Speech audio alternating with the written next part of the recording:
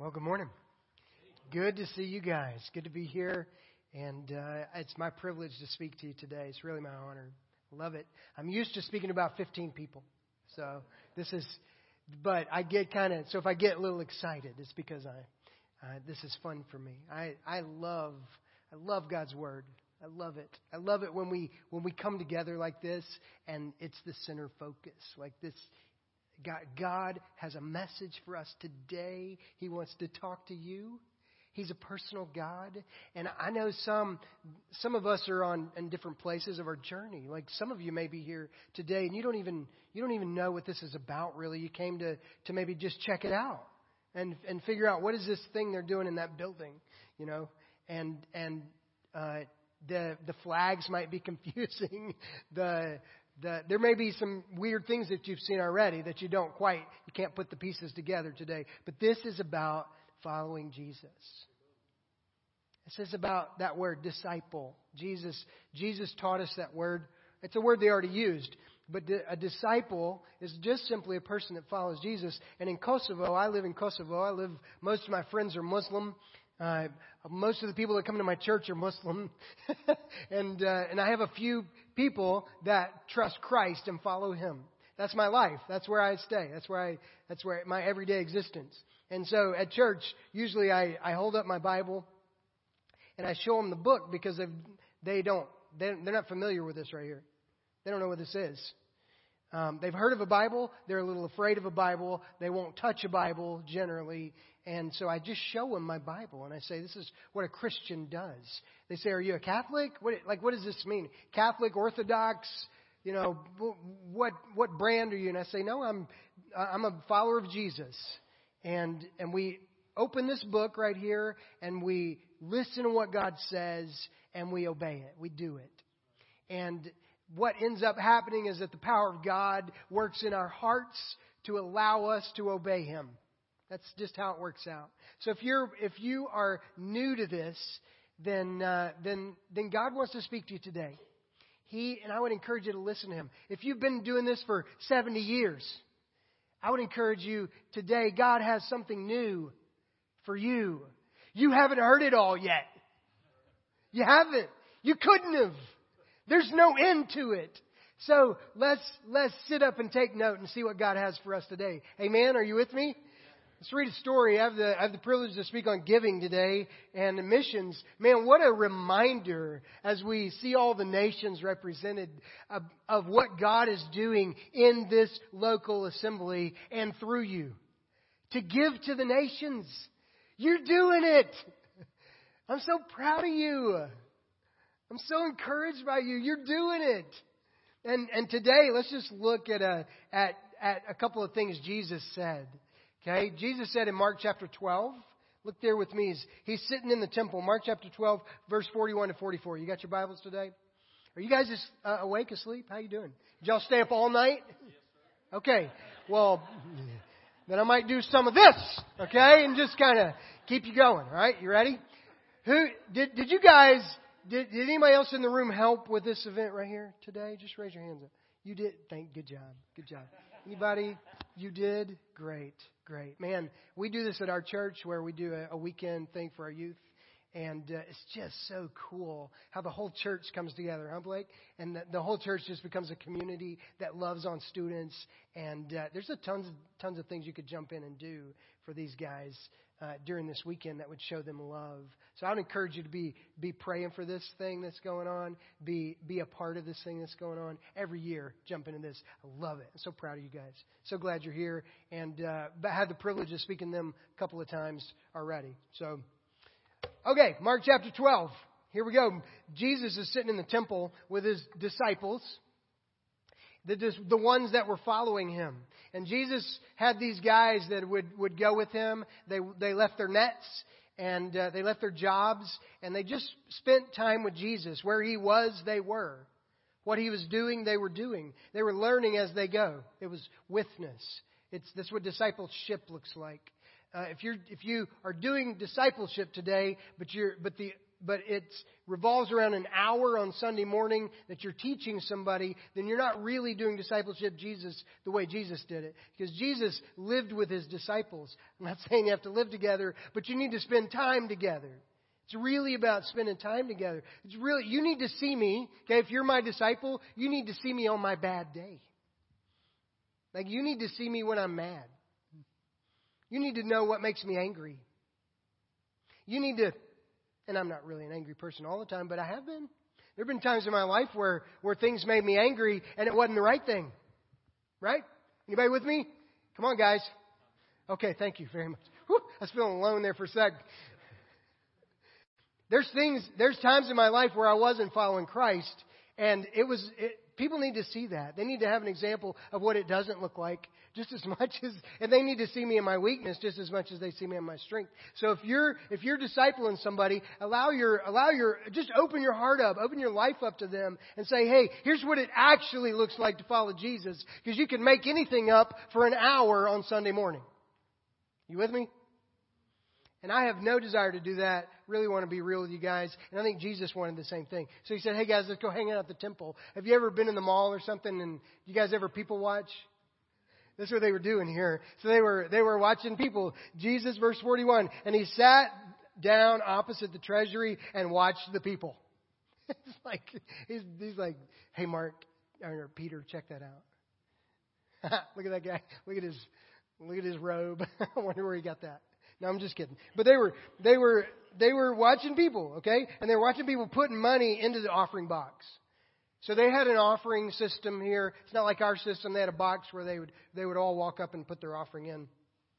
Many rich people put in large sums, and a poor widow came and put in 2 small copper coins, which make a penny. And he called his disciples to him and said to them, truly I say to you, this poor widow has put in more than all of those who are contributing to the offering box, for they all contributed out of their abundance. But she, out of her poverty, has put in everything she had, all she had to live on. And Jesus was taking an opportunity as he's with his disciples to give a lesson on giving. He's showing them what it really looks like to give. We think giving is about the amount, but it's really not. Jesus said that right there. It's not about the amount that was being given.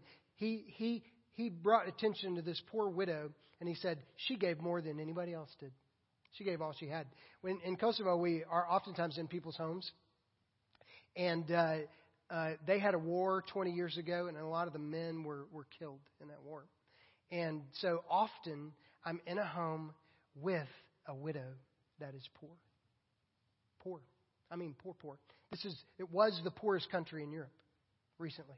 Poor. Average income is 350 euros a month or something like that. Poor. We're talking poor for our standards. And so I'm sitting there in their home, and you know what they do? Because in a Muslim culture, hospitality is really high value for them. They bring me their best.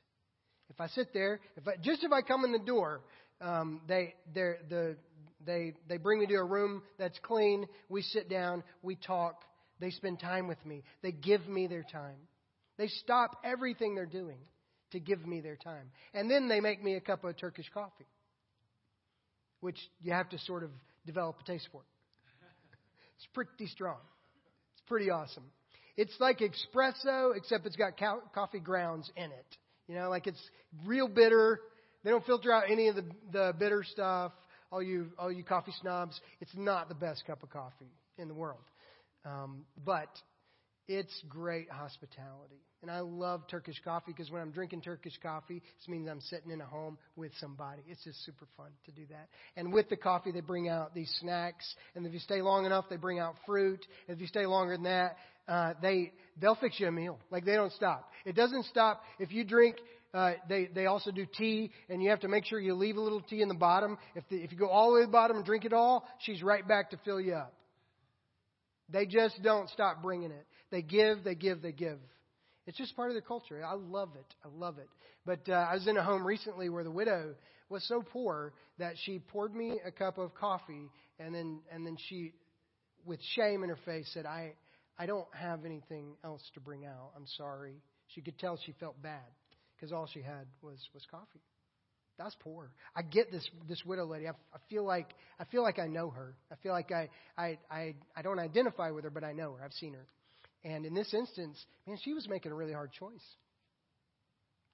Do you feel the weight of that? Like, she gave up her penny, and we were like, okay, whatever. I mean, good job. Golf clap. No, Jesus said, no, you don't understand. She gave up everything she had. Can you imagine? Everything you have, not in your pocket, but everything you have to live on this month. You put it in the offering. I don't trust the church with that. I don't trust God with that. I could never do that.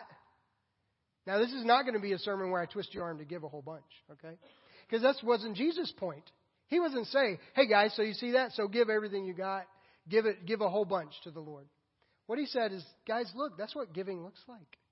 That's it. Do you see her heart? She trusts the Lord. She trusts the Lord.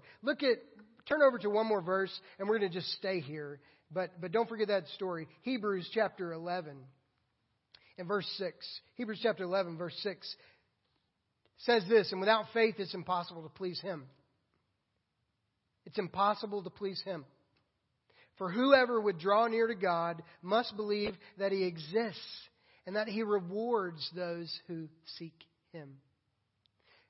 Faith is this action based on a belief. So you might tell me, I have faith today, and the book of James would say, you talk about faith to show me your works.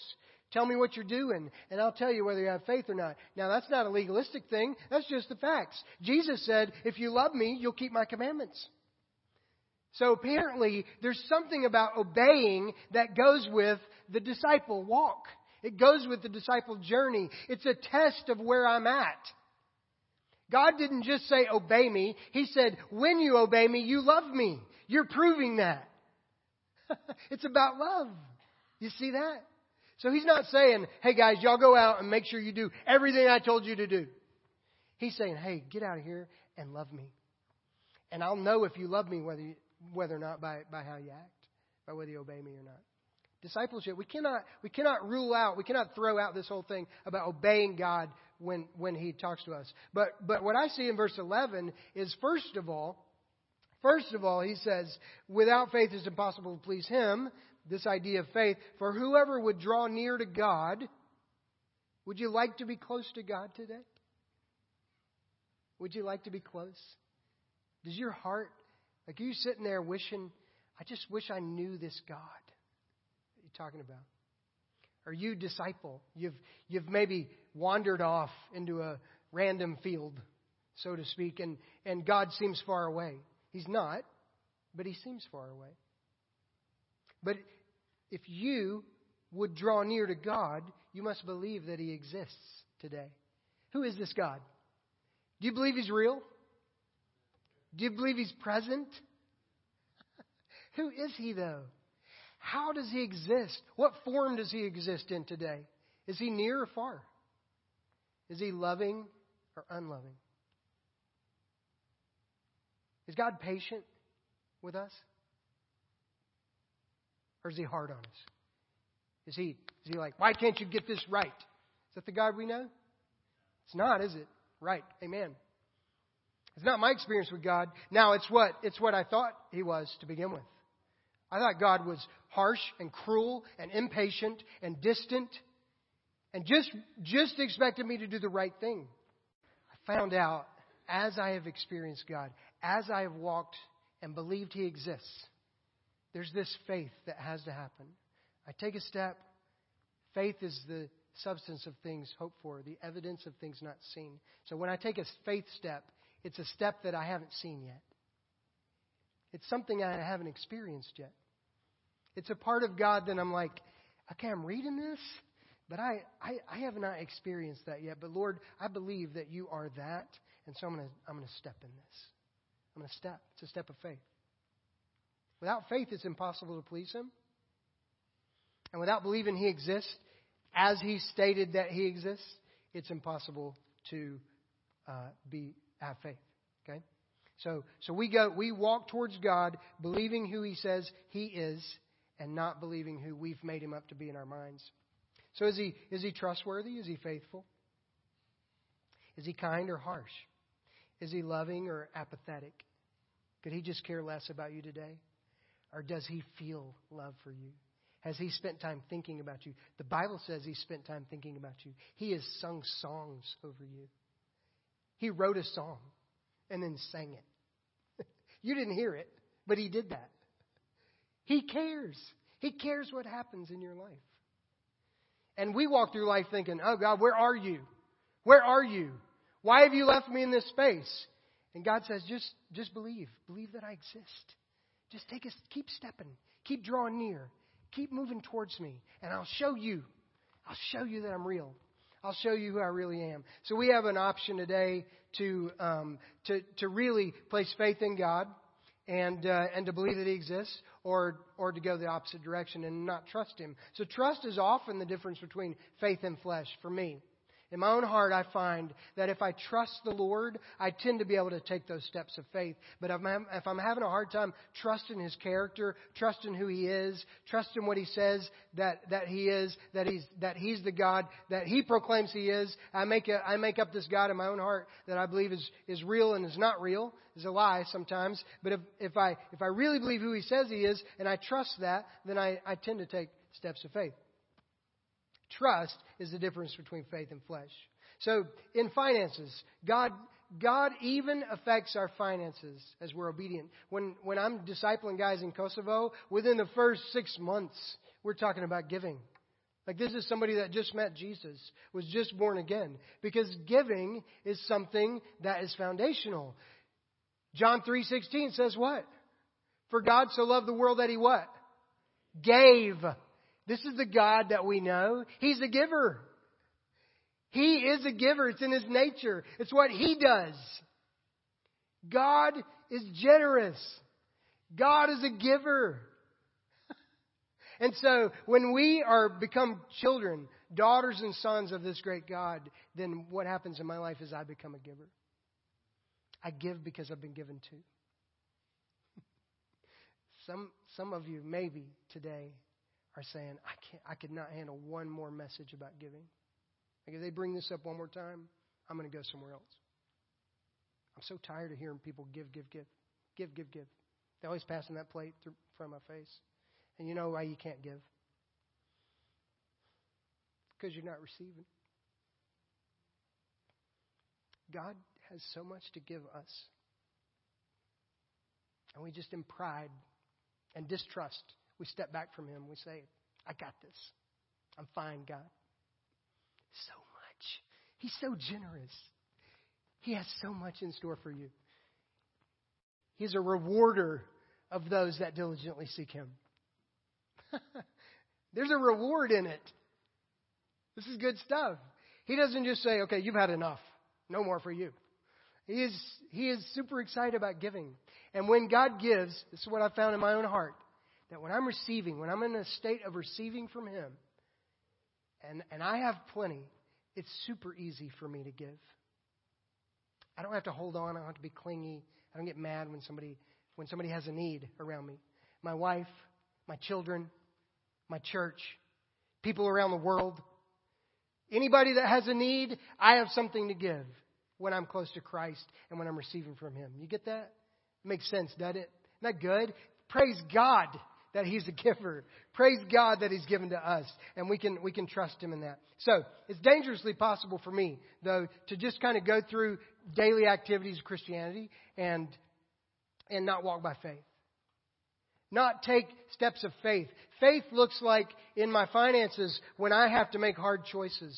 When I'm faced with something that I have to sacrifice, or I have to give something up for the person next to me. Or it may not be finances. Giving has a lot to do. Like I said with my wife. Maybe it's emotional. Maybe it's time with your kids. Maybe it's serving for D now. Maybe it's staying up all night, right, Blake? With somebody, with a bunch of middle schoolers that have smelly socks. There's a lot of ways you can give. There's tons of things that God calls us into, and if we're not trusting Him, we will have zero to give. And if we're not faced with a crisis today of, I don't know if I have that much to give. I mean, when you looked at all those flags, were you overwhelmed? The need in the world is overwhelming. Just go to Jamaica and you'll be overwhelmed by the need. Just sit down with one Jamaican and you'll be overwhelmed with the need in that person's heart. We don't have enough to give. God, this is not possible. And God says, yeah, it is. Yeah, it is. Just trust me. He said, I've got plenty. I got plenty. And God can give more through us than He ever gives to us.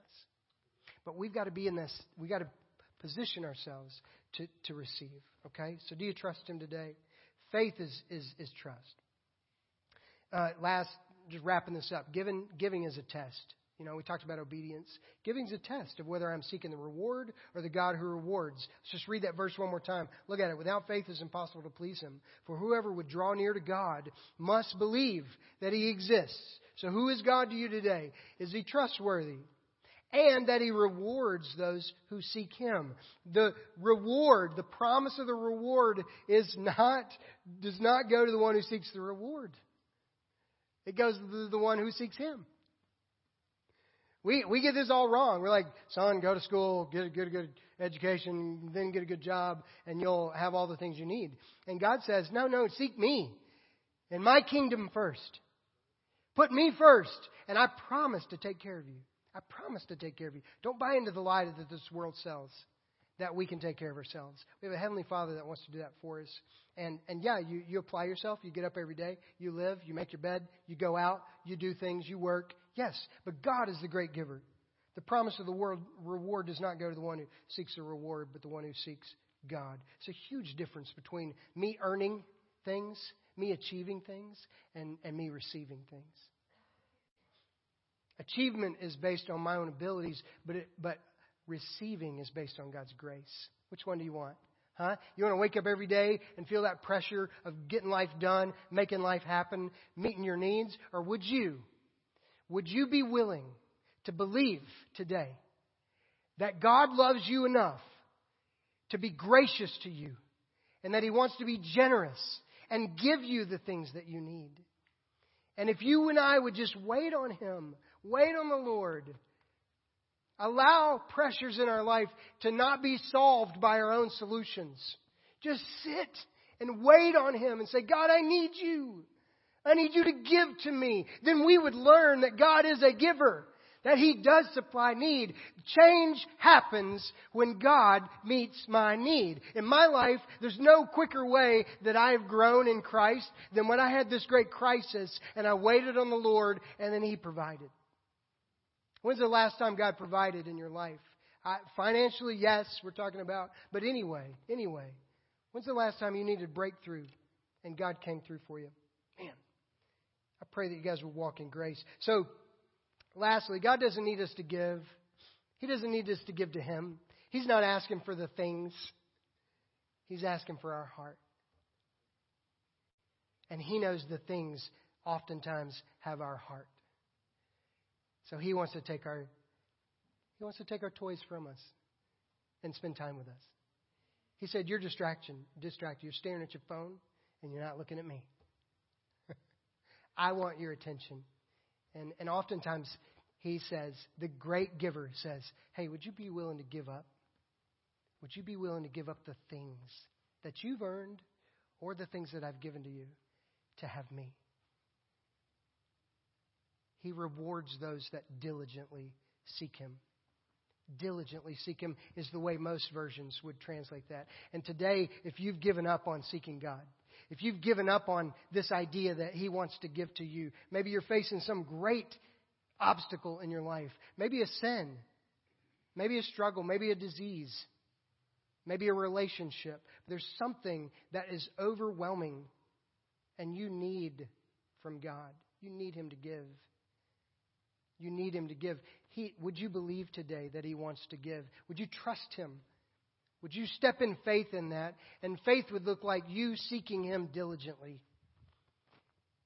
Seek Him until you find Him. Don't give up. Seek Him when it doesn't make sense. Seek Him when you don't feel like it. Seek Him when you wonder, does He even care?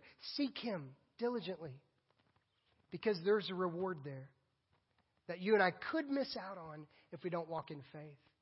Hey, reaching the nations for Christ is going to take givers. It just is. And this is what a disciple learns to do, because God is a great giver. Giving is not about how much you're able to give. It's about how much you're able and willing to give up in pursuit of the giver.